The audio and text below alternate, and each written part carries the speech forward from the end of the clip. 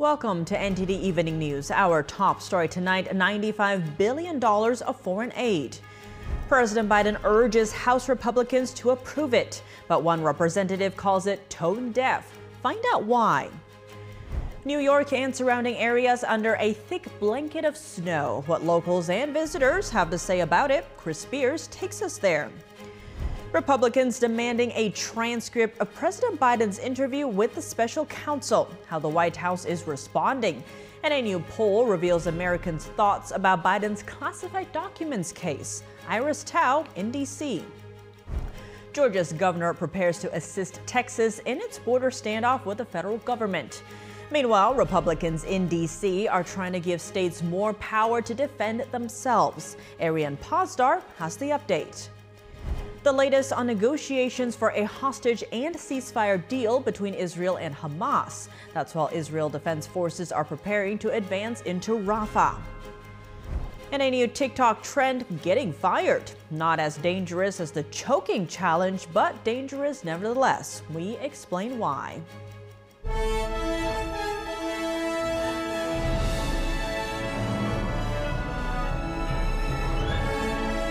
This is NTD Evening News. Live from our NTD Global Headquarters in New York City, here is Tiffany Meyer. Good evening and thank you for joining us tonight. With 70 votes in favor and 29 against, the Senate today passing the security supplemental package the White House requested late last year. The bill includes $95 billion in foreign aid and no border security measures. NTD's Luis Martinez has the details. After 4 months of private negotiations, the Senate approved early this Tuesday morning a $95 billion package. The foreign aid package was approved by the Senate with the support of 22 Senate Republicans. This despite the opposition shown by former President Donald Trump and Speaker of the House Mike Johnson. Senate Majority Leader Chuck Schumer, during a press conference, touted the bill's passage in the Senate. We can say it's been worth it. Today we witnessed one of the most historic and consequential bills pass the Senate. The Senate bill would see over $60 billion of aid go to Ukraine, $14 billion to Israel, and over $4 billion to Taiwan and U.S. partners in the Indo-Pacific to deter Chinese aggression. Ukrainian President Volodymyr Zelensky took to social media to thank the U.S. Senate. The Senate has just voted to continue the support of our country and our warriors. This is a decision that we have worked very hard for, a decision that has been awaited not only by us, but by many other nations, particularly in Europe. Who spoke with Republican Congressman Keith Self from Texas. He did not share the Ukrainian president's optimism. How tone deaf do you have to be to pull the most important domestic issue out of a bill and send it to the House with only Ukraine and Israel on it? President Biden urged House Republicans to immediately put the foreign aid package to a vote, despite the lack of border security provisions. For Republicans in Congress who think they can oppose funding for Ukraine and not be held accountable, history is watching. The $95 billion foreign aid package now faces an uphill battle in the House. Speaker Mike Johnson is now the gatekeeper who will determine whether this bill, as approved by the Senate, will ever see the House floor. Reporting from our nation's capital, Luis Eduardo Martinez, NTD News. A winter storm dumped snow on New York City and other parts of the Northeast today. The weather knocked out power and disrupted travel. More than 6 inches of snow was reported across the region. It could be the biggest snowfall for New York City in more than 2 years. NTD's Chris Spears was in Central Park earlier today. Winter was back with a vengeance in the New York metro area after a spate of mild weather in the past week. Stretching from just north of Philadelphia to south of Boston, we had about 6 to 8 inches of snow, 21 inches of snow in select areas. The snow was coming down at about 1 to 3 inches per hour, so if you went out and cleaned off your car, the part where you started cleaning your car could have been covered a little bit with snow by the time you finished. The snow is thick, heavy snow, so when it gets on the branches, it was taking down power lines, and we saw over 100,000 power outages, over 1,000 flights canceled, and hundreds of car accidents and serious driving conditions earlier this morning. But it did create some beautiful scenery here in Central Park. Let's hear what people in the park had to say about it earlier today. Believe it, I think it's terrific. They should come. It feels so good to go sledding again because I thought this would be useless. I love it. I'm so excited. I love the snow. I don't love the snow, but but I'm happy to see that it's snowing. Very scenic. A bit of a concern that we've got to fly back to the UK later on today, but I think you guys clear the snow a lot better than what we do in the UK. We only came for 4 days, and when we found out it was snowing today, it's like, wow. Have you seen the snow in New York City? No, first time. So I feel pretty fortunate, yeah. Great. What are you guys doing today? We're looking around Central Park, we're going to go on the High Line, and then we're going to see the Brooklyn Nets tonight. The storm wrapped up in the late afternoon today in most places. If you're going out tonight, be careful though, because with the windshield, it could be freezing with the roads wet and everything. So just try to stay home if you can. This is NTD's Chris Beers reporting from New York City. House Republicans demanding transparency into President Biden's interviews with the special counsel. What they also want is for the special counsel himself to testify about Biden's mental acuity. NTD's White House correspondent Iris Tao has more. The report, which called out President Biden's, quote, poor memory, but also reasoned against prosecuting President Biden for his handling of classified documents, is now prompting Republicans in Congress to demand more answers. 3 House committee chairs are now giving the Justice Department until next Monday to turn over a transcript of Biden's interview with special counsel Robert Hur, along with any recordings related to it. Republicans say it's needed for their impeachment inquiry into President Biden, adding that they want to find out if any of the classified documents that Biden retained were actually related to any of the foreign country that his family was allegedly doing business with. And another reason they say is that they want to see if the Justice Department was being even-handed in its treatment with former President Trump and with President Biden. And President Trump has been calling out what he called a 2-tier justice system, but some Democrats are now accusing Republicans of spreading propaganda about President Biden's mental acuity. Watch. He's fine. All this right-wing propaganda that his mental acuity is declined is wrong. He's going to win the election because he has a great record. He willfully stole gigantic numbers of classified documents, willful. But because of his condition mentally, is this guy going to make it to the starting gate, seriously? A poll released on Tuesday by Reuters shows that more than half of Americans think that President Biden got special treatment as the president for not getting charged for his handling of classified documents. Republicans are also reportedly trying to get special counsel Robert Hur to testify about his report on Biden. The White House, meanwhile, has not ruled out releasing a redacted version of the transcript of Biden's interview with Hur, saying its lawyers are looking into it. Reporting from the White House, Iris Tao, NTD News. Giving states more power to defend themselves. A new bill introduced today would codify states' rights to secure the southern border. This as Georgia's governor prepares to send more resources to Texas. NTD's Arian Pasdar has a border update. Florida Representative Matt Gaetz on Tuesday introduced the State Border Security Act. The bill would prohibit the federal government from removing any fencing set up by state governments within 25 miles of the southern border.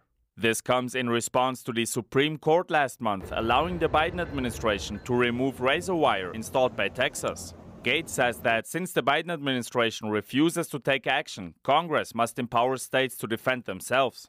Meanwhile, Georgia Governor Brian Kemp made a major border announcement today. We have no choice but to step in. Therefore, I'm announcing today that in addition to the Georgia Guardsmen already stationed at the border, we will send reinforcements to Texas this spring who will assist with the construction of a forward command post on the border with Mexico. Now, the governor says the group of soldiers will include those with mechanical and engineering skills. His announcement comes after state lawmakers passed multiple resolutions condemning President Biden's border policy. The lawmakers say they're backing the governor's plan to support Texas. Georgia is at least the third Republican-led state where lawmakers have introduced resolutions to support Texas Governor Greg Abbott after Oklahoma and Tennessee. And lastly, illegal immigration continues having a real-life impact in cities across the U.S. Denver is cutting services at its DMV offices and reducing parks and recreation programs.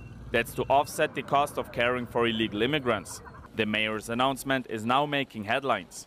This is a plan for shared sacrifice. This is what good people do in hard situations, is you try to manage a way to serve all of your values. We have to find a way to deliver shared sacrifice to try to manage those values in the road ahead. A congressional candidate commented, saying they're calling it shared sacrifice. Sounds like communism. Ariane Pastar, NTD News. This evening, House Republicans are launching a second attempt to impeach DHS Secretary Alejandro Mayorkas. This after a failure to impeach him last week due to 3 Republican defectors. Can they pull it off tonight? NTD's Melina Weisskopf reports. Republicans are eager to redeem themselves after failed back-to-back votes last week. One on an Israel aid package, the other on the DHS Secretary's impeachment. The slim majority is now kicking off their week by holding a second vote to oust Mayorkas. Undeterred, House Speaker Mike Johnson recently vowed that this time they'll have the votes. Mayorkas needs to be held accountable. The Biden administration needs to be held accountable, and we will pass those articles of impeachment. We'll do it on the next round. The vote count has changed today because Majority Leader Steve Scalise is back in town. He's returning after undergoing blood cancer treatment. Now with Scalise's vote this evening, Republicans will just barely be able to pass this impeachment, even with those 3 Republican defectors, Congressman Gallagher, McClintock, and Ken Buck. Democrats, meanwhile, are unified in opposition, calling it a political hit job and a waste of time. What does the impeachment of Secretary Mayorkas have to do with fixing our broken immigration system and addressing the challenges at the border? Absolutely nothing. And this strong Democrat opposition means it will go nowhere in the Democrat-controlled Senate. But the congressman leading the effort, chairman of the Homeland Security Committee, Mark Green, recently told me he still thinks it's worth it. You can't have someone just totally disregard the separate but equal branch of government. I mean, you can't do that. So again, if it was a Republican, I'd do the same thing. And whether it passes or succeeds in the Senate or not, I have a duty to do what's right. That second vote is set for 6:30 p.m. tonight. At the very least, it will show where House Republicans stand on the issue and give them a campaign talking point heading into the 2024 elections. Reporting from Washington, D.C., Melina Weisskopf, NTD News. A congressional district in New York is holding a special election today. The seat has been vacant since Congress expelled former Representative George Santos. You know what's amazing? It just took me back 30 years. That little Mazi from a village in Ethiopia running for Congress and voting for my son. This is the American dream.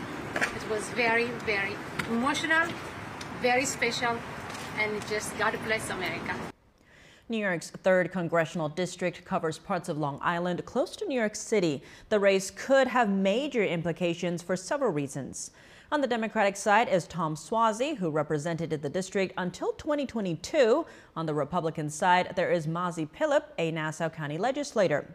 Analysts predict a close race. The results could also be a bellwether for the battle for the House this November.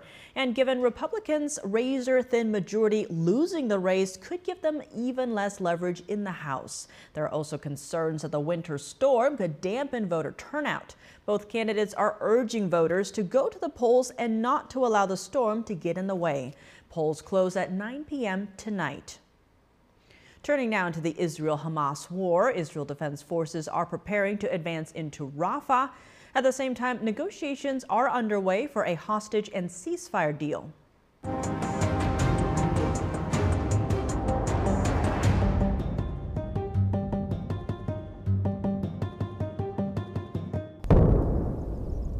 Israel's top spy chief was in Cairo, Egypt on Tuesday to continue ceasefire and hostage talks. Negotiators from Qatar, the United States, and Egypt were present, including CIA Director Bill Burns. A senior Egyptian official said mediators have achieved what he described as relatively significant progress. Hamas says it considers the next 24 hours of the negotiations as critical. The terrorist group said they will send a delegation to Cairo if current talks progress further. The leader of Lebanon's Hezbollah terrorist group said they would halt attacks on Israel if a ceasefire is reached. When there is a ceasefire in Gaza, we will stop in the south. And when the Israeli army conducts any activity, we will resume based on the rules of engagement. Israel has proposed a 2-month ceasefire. Hostages would be freed in exchange for the release of Palestinian prisoners in Israel. Hamas, on the other hand, proposed a 4.5-month ceasefire. It would require Israel to withdraw from Gaza and end the war.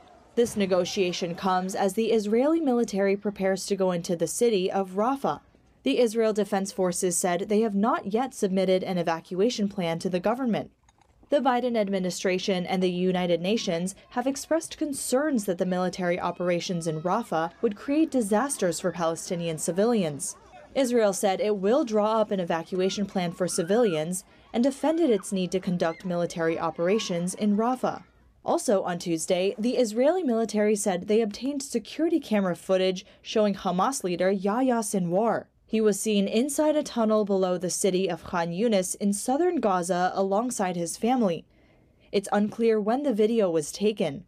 Reporting by Allison Lee, NTD News. Russia is allegedly preparing for a direct conflict with NATO within the next decade. The chief of Estonia's Foreign Intelligence Service today said Russia is choosing a path of long-term confrontation with NATO.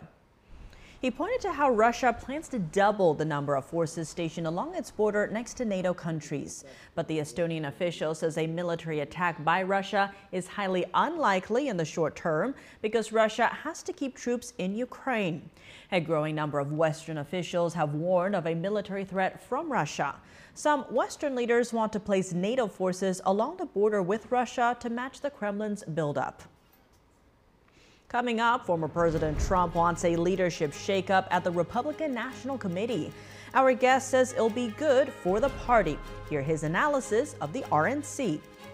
And where are the missing financial records? A defense attorney in the Georgia RICO case says she has evidence that 2 invoices were paid, but Fulton County hasn't produced them. How will this impact Willis's defense to allegations of impropriety? And an airplane door vanishes mid-air over Buffalo, New York. Fortunately, the plane made a safe if sudden landing. What happened in the skies? We'll find out in just a moment.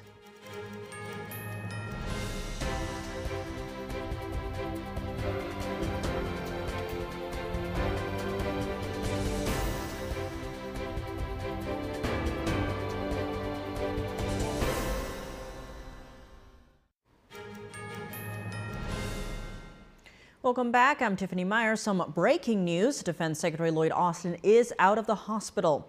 Again, he was being treated for a bladder issue. He was expected to be back to work today despite his ongoing health issues. Former President Trump has announced that he's endorsing Michael Whatley to lead the Republican National Committee. Trump is also backing his daughter-in-law, Lara Trump, to be co-chair. Joining us now to react to Trump's endorsements, we have Lieutenant Stephen Rogers. He's a former presidential campaign advisor and a former Republican gubernatorial candidate for New Jersey. Lieutenant Stephen Rogers, thank you so much for joining us. Great to have you back on the show. Oh, my pleasure. Thank you very much.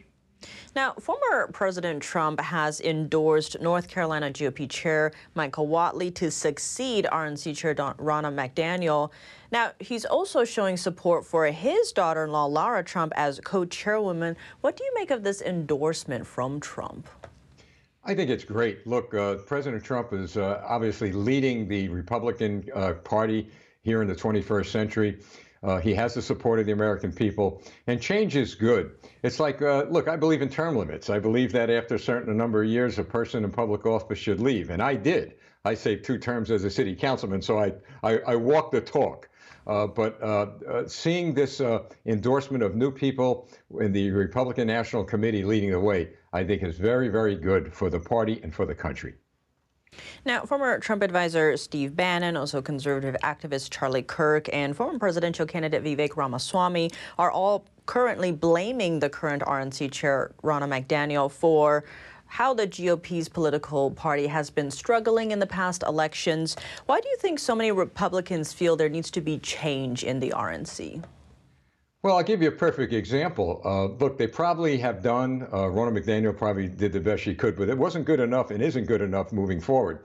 The RNC has lost touch with the Main Street USA. And by the way, it's not just the RNC. That's where they begin in leadership, but it goes down to each state Republican Party organization, down to the local level. I've been around the country, and I remember just about a year ago, I'm in certain states, and guess who's at high schools watching seniors graduate? The Democrat Party. They're actually getting names of kids that they could register to vote moving forward. The RNC has no vision. It hasn't applied the skills and talents of all the people they have in that party to do exactly what we need to do, is to increase our members and, in effect, increase the voter rolls and increase our representation in government. Now, the Associated Press is saying about Trump's endorsement, quote, "To be clear, this is not normal," adding that Trump has yet to secure the GOP's presidential nomination. And also, he and current chair Ronald McDaniel last week privately agreed that no major changes would take place until after South Carolina's February 24th primary. What do you make of all of this? Well, I would ask the AP, what is normal these days? Nothing is normal these days. Everything is changing. It's fluid.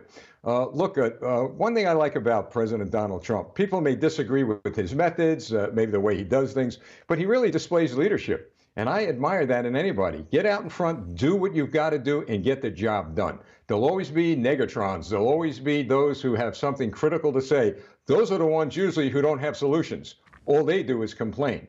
But the American people are watching leadership in action. I believe the Republicans en masse like to see these changes take place, and they're going to back the president, that is Donald Trump, and back the new RNC leadership once they're in office.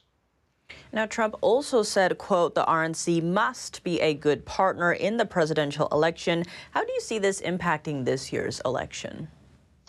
Well, he used the good words. They must be a partner, meaning that they all have to back the candidates who are running for office. Like I've been on your broadcast a lot, and I always point to the picture of the guy behind me, Ronald Reagan. Go and work together, unify the party, put all your differences away. And that's what President Trump is saying. Let's do that so that we will have profound impact on the party moving into general election, and then profound impact on the United States of America once the president is reelected and our Congress and Senate are elected and take control. Lieutenant Stephen Rogers, thank you so much for your time. Always a pleasure. Thank you. In 2 days, a hearing in Fulton County, Georgia is expected to reveal if two Trump RICO case prosecutors are financially benefiting from the case. But a defense attorney says the county and the district attorney's office haven't turned over crucial financial records. NTD's legal correspondent has more on the potential impact of that, as well as other Trump case updates. Judge Scott McAfee, who's presiding over the Trump Georgia RICO case, has decided to move forward with an evidentiary hearing on Thursday, despite missing financial documents. The missing documents could pose another hurdle for District Attorney Fani Willis to overcome, and may raise more questions about whether she is abusing county funds. A defense attorney representing defendant Michael Roman said in a hearing Monday that the DA's office and Fulton County haven't turned over several records requested. For example, as far as that they've given us everything they have not. As far as the first bullet point, we do not have invoice number 22 or 25. It's not been attached to anybody's pleadings. It's not anywhere, any place. The attorney is seeking evidence that would show that top prosecutor Nathan Wade, who's in a romantic relationship with Willis, was paid a higher salary than the other prosecutors working on the case. Willis has said all of the prosecutors were paid the same salary. But The Guardian reports that records released by her office to date show that Wade has billed more than $500,000 to the county for work on the case. When Judge McAfee pressed the DA's attorney, Sandy Monroe, for an explanation about the missing invoices, this happened. So, Ms. Monroe, is invoice 22 or 25 something that's in the possession of Fulton County? The judge then asked who would have those invoices, and the county records custodian said this. The district attorney, and we'll follow up with our client, but it's our understanding that they provided the records they do have. I'm not sure why and R25 may not be a part of those records. Wade's salary has been called into question as part of Roman's claims that Willis is financially benefiting from the sprawling RICO indictment filed against Trump and 18 other defendants. He alleges that Wade is using his county earnings to take Willis on lavish vacations. We have quite a few documentations that we have attached to filings, and we have more that we intend to present at the hearing in this case to show that she did receive a lot of benefit, a lot of financial benefit in the forms of different trips, plane tickets, hotel rooms, Ubers, dinners, things like that. The judge said a county representative would have to testify on Thursday about the missing records. At the Supreme Court, Chief Justice John Roberts gave special counsel Jack Smith 1 week to respond to Trump's request to delay the election interference trial. Trump is seeking more time to appeal a unanimous appellate court decision denying his claim of presidential immunity. According to a court docket, Smith must respond by Tuesday at 5 p.m. And in New York, Trump is expected to attend a hearing Thursday in the Stormy Daniels hush money indictment brought against him. The court will address Trump's motions to dismiss the case. If the motions are denied, the trial in this 34-count felony case could begin as early as March 25th.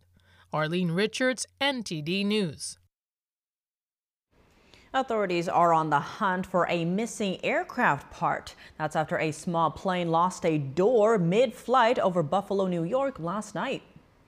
The single-engine Diamond DA-40 with 2 people on board reported losing its left rear passenger door while flying over Buffalo. In a distress call to air traffic control, the pilot was recorded saying, "We have an emergency, we're heading back," later clarifying, "We lost our rear door." The aircraft made an emergency return to Buffalo Niagara International Airport, landing without further incident. There were no injuries or property damage reported. Local police and the Federal Aviation Administration are investigating. Diamond Aircraft is based in Austria and specializes in aviation aircraft and motor gliders. It became a branch of China's Wangfeng Aviation in 2017. Coming up is the foreign aid package worth the price tag. Our guest says the Senate is just throwing money at problems without providing a strategy. Here are his reactions to the package. A new TikTok trend, getting fired. Not as dangerous as the choking challenge, but dangerous for a different reason. We explain why after the break.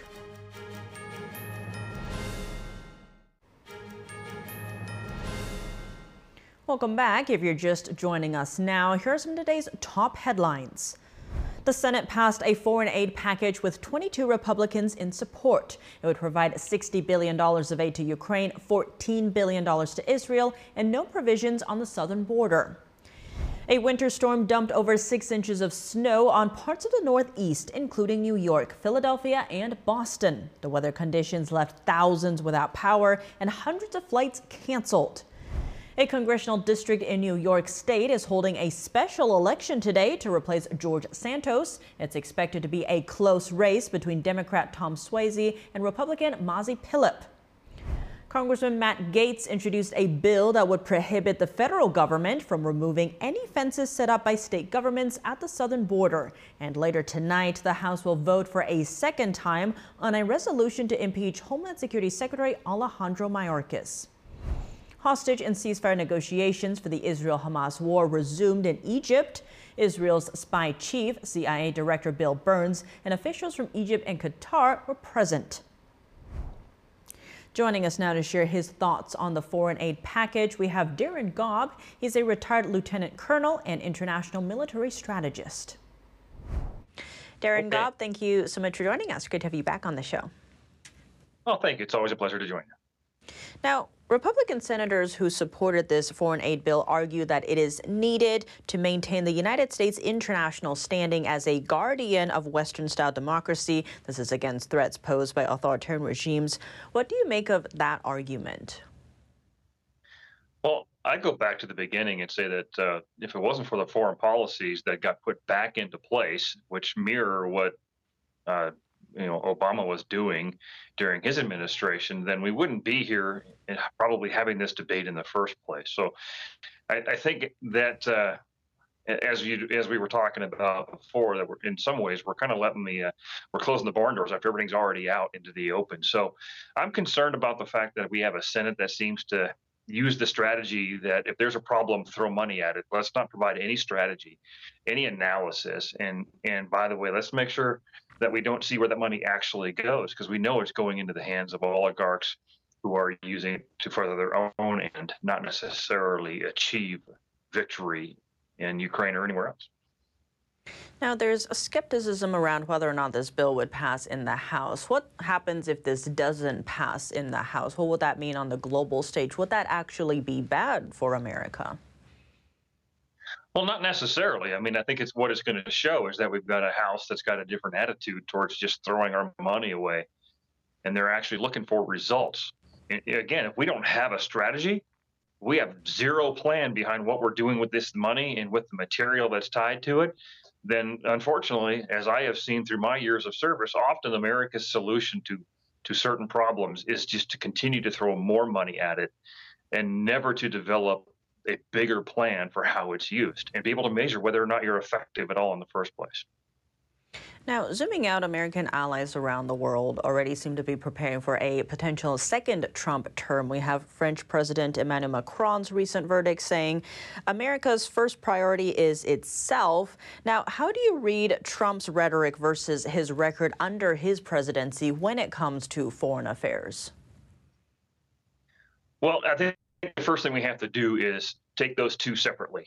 And so it's a fair argument to say that his rhetoric is not always the best in how he phrases things and how he tells his stories. But the record is pretty simple. Let's go back to the day before Biden took office. What did you have? Well, you didn't have a war in Ukraine. You didn't have Hamas coming across the Israeli border murdering people. You didn't have the acceleration of Chinese authoritarianism threatening a lot of the Pacific region. And you didn't have a border that was being, 8 to 10 million people coming across that border. So if you stick to the results and not worry about the personalities and how certain things are said, the results are pretty obvious. I may phrase it differently than Trump, but it's pretty easy to say what the world looked like 4 years ago. Now, when it comes to the border crisis or the war in Ukraine or even the war in the Middle East, when Trump is asked about it, he always says that this wouldn't have happened under his presidency. But given that it has happened, what does that mean for Trump's second term if he does become president? How would he deal with all of these issues? Well, I think he would continue to push that NATO needs to continue to fund their own self-defense. If all these countries are truly worried about Putin expanding the conflict beyond Ukraine, then they need to show that in how they're spending. There has been some improvement, that's for sure. We don't want to ignore that fact. I think he'll continue down that road. But he's going to have to deal now with the fact that Russia's about to win this war in Ukraine. Therefore, what does Ukraine look like? And how can we be a positive part of that now instead of actually, unfortunately, being a big part of the reason why it occurred in the first place? We could have stopped the war in Ukraine with the simple answer of saying we would not allow Ukraine in NATO with our vote. Darren Gobb, thank you so much for your time. Thank you. Nikki Haley is the only candidate standing in the way of a rematch between Trump and incumbent President Biden. But if the former governor loses in her home state in the fast approaching primary, it could mean the end of her campaign. NTD's Andrew Thomas reports. Former President Donald Trump will likely receive the Republican nomination for president, but his last remaining opponent is refusing to step aside. Conservative publisher Jeff Webb believes her campaign is already over.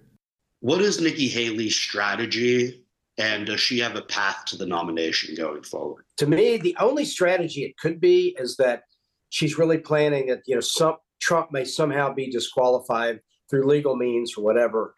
I don't think there's any way that if Trump stays in the race, he's allowed to stay in the primaries, that she ends up beating him. Haley has said she plans to stay in the race through Super Tuesday on March 5th, but Webb says her campaign likely won't last that long. South Carolina Governor Henry McMaster, Senator and former candidate for the nomination Tim Scott, Congresswoman Nancy Mace, and other political leaders in the state have endorsed Trump.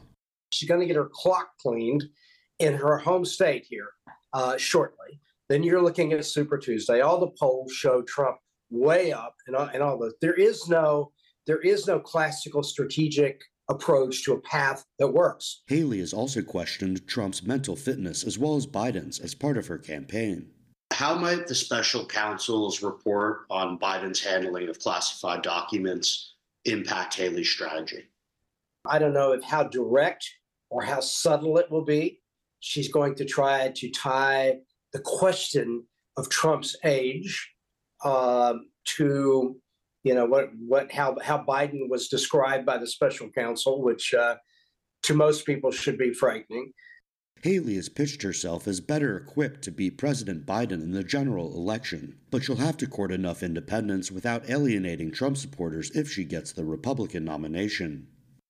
I mean, there are a certain percentage of people who are never going to vote for Donald Trump, whether they can give you a great reason or it's tied to any kind of policy. It's more personal. They're just not going to.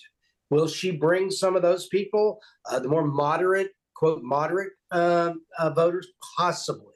But I think that will be offset by the loss of the more conservative base. Haley and Trump will compete for South Carolina's 50 delegates on February 24th. Andrew Thomas, NTD News. There's a new TikTok trend, getting fired. More and more Gen Zers are hitting the record button when their employers fire them online. NTD's Christina Kim explains why that's not a great idea.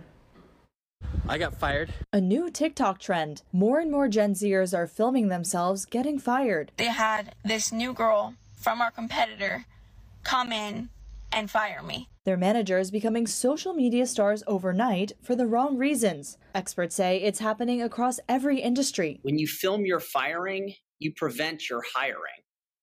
Think about it.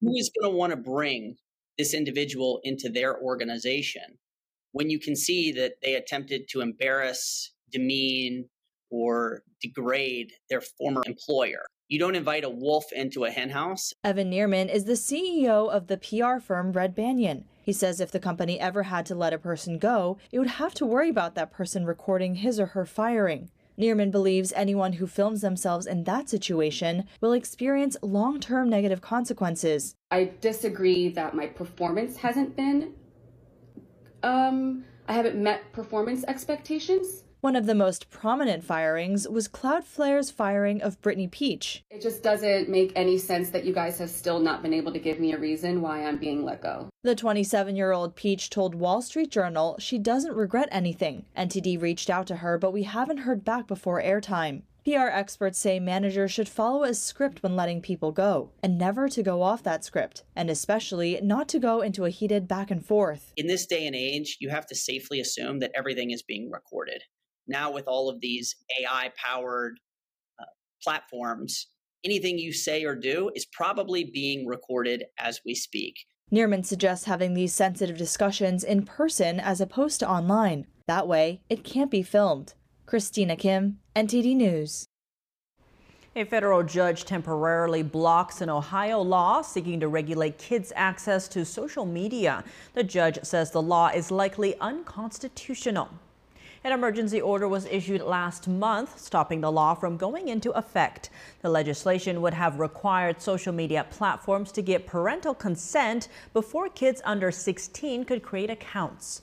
On Monday, the judge said the law is breathtakingly blunt in trying to achieve its goals. He said it's an untargeted approach, as parents must only give one-time approval for creating an account. He said under the law, parents and platforms are not required to protect against any of the specific dangers social media might pose. Coming up, investors are losing confidence in China, moving it into the alternative investment category. Funds are being withdrawn from Chinese stocks and bonds. In the NFL, the Super Bowl got some super ratings as a record number of viewers tuned in. Dave Martin joins us to discuss.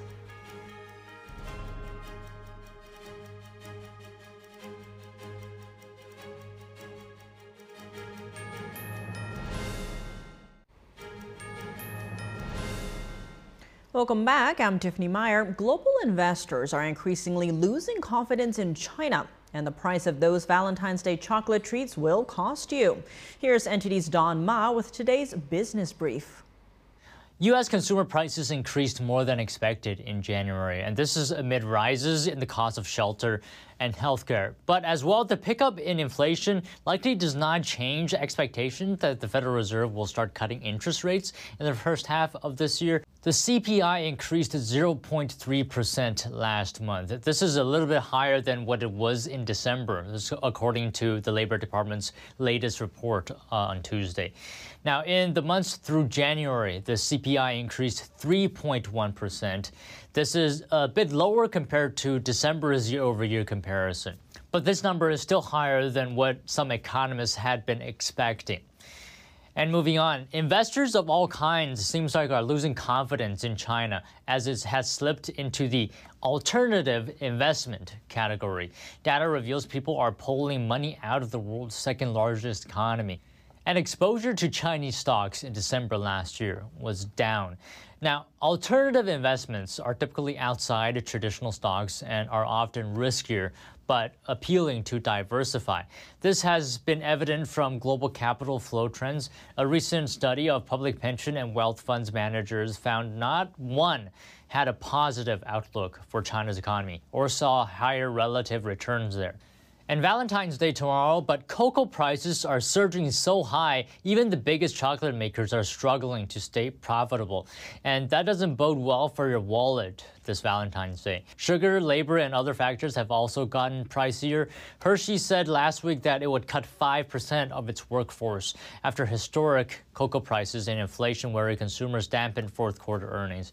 And other chocolate companies are feeling the pinch too as well. And now for your sports news, we're joined by NTD's Dave Martin. Dave, the TV ratings have already come out on the Super Bowl, and they're the highest ever, more than 120 million viewers. What do you think is behind this? Yeah, well, for one, they haven't always counted streaming platforms. That was only a few million this year. CBS's broadcast alone was actually 120 million. That's the highest figure in TV history. I'm sure a big part of that was, one, star power on both teams, but two, how close this game was. I mean, this was just the second Super Bowl ever to go to overtime. Actually, there was about a 15-year period in the 80s and 90s when the league was lopsided. Multiple juggernauts in the NFC that routinely overpowered their AFC foes in the big game. You had like semi-dynasties, almost like San Francisco, Dallas, Washington, New York, that regularly blew out whatever AFC team made it to the Super Bowl. Buffalo and Denver were their most common punching bags. And the Super Bowl for a time was this anticlimactic event. Ratings suffered because of it. Now there's a lot more balance between the two conferences right now. I think we got the matchup everyone wanted to see. The ratings seem to back that up. Plus Taylor Swift was there, so you had that going on too. I was wondering if that was going to come up. Now, during the Super Bowl, there was a commercial for Dove in support of women's sports that Vivek Ramaswamy was critical of. What was his issue with it? Yeah, he was pointing out Dove's hypocrisy of trying to support girls in women's sports while simultaneously celebrating men coming in and competing in women's sports as transgender athletes. Specifically, he reacted to Dove's ad saying, quote, Dove feigned concern that 45% of girls quit sports by age 14 in its sanctimonious ad last night. Yet Dove also goes out of its way to publicly celebrate men competing in women's sports. Now, he's probably referring to the 2021 Tokyo Olympics where transgender weightlifter Laurel Hubbard of New Zealand competed in the women's competition. She was the first, or he, whatever, was the first transgender athlete ever in the Olympics. Dove at the time put out this big celebratory tweet that drew plenty of ire from both men and women, as did Hubbard's inclusion really in the first place. Many think, of course, women's sports should only include women, and it's unfair to let men come in and take away their opportunities. I think Ramaswamy was just trying to point out the hypocrisy there of trying to think both sides. Well, now another one of those Super Bowl commercials, the star-studded Dunkin' Donuts ad has an interesting offer related to the ad. What are they offering fans? Yeah, the chance to look like Ben Affleck in the commercial. USA Today ranked the 59 Super Bowl commercials. The Dunkin' one came in at number 2, just behind State Farm's hilarious commercial with Arnold Schwarzenegger. They were both very funny, I thought. Anyway, the Dunkin' one had Ben Affleck, Matt Damon, and Tom Brady in these matching band boy tracksuit outfits for the fictional band, the Dunkings. Now, those tracksuits, like the ones they had on, are available for purchase on shopdunkin.com for $60 a piece. So you too can look as cool as they did. Now the commercial also starred an embarrassed acting Jennifer Lopez, who hilariously kicks Affleck out of the audition while inviting Tom Brady to stay behind. Well, now, switching gears here in college football, ESPN has reportedly extended their deal to air the new 12-team playoffs. But one issue still to be decided is how many automatic bids there'll be. Now, wasn't it already decided there would be 6? Yeah, but that was before the demise of the Pac-12 list last summer. Originally, the thinking was that the 6 highest-ranked conference champions would receive automatic bids, plus 6 at-large selections. Now, that would have pretty much guaranteed the winners of the so-called Power 5 conferences would get in, plus at least one team from outside the Power 5 known as the Group of 5. Typically, those are smaller schools, but they don't have near the same TV revenue. Then this summer, one of those power conferences, the Pac-12, which had already lost UCLA and USC, their flagship schools really, to the Big Ten, lost everyone else too except for Oregon State and Washington State. Those two failed to gain an invite to the remaining Power 4 conferences. Now the Pac-12 may continue in name, but their status as a so-called power conference probably won't. There are plenty in charge who then don't want 2 automatic bids going outside the power conferences. They'd prefer 5 with 7 at-large selections, but that still hasn't been voted on yet, so it's still in flux at this point. Well, Dave, as always, thanks for joining us. Thank you, Tiff. And that's all for today's news. Thanks for tuning in. I'm Tiffany Meyer. Good night.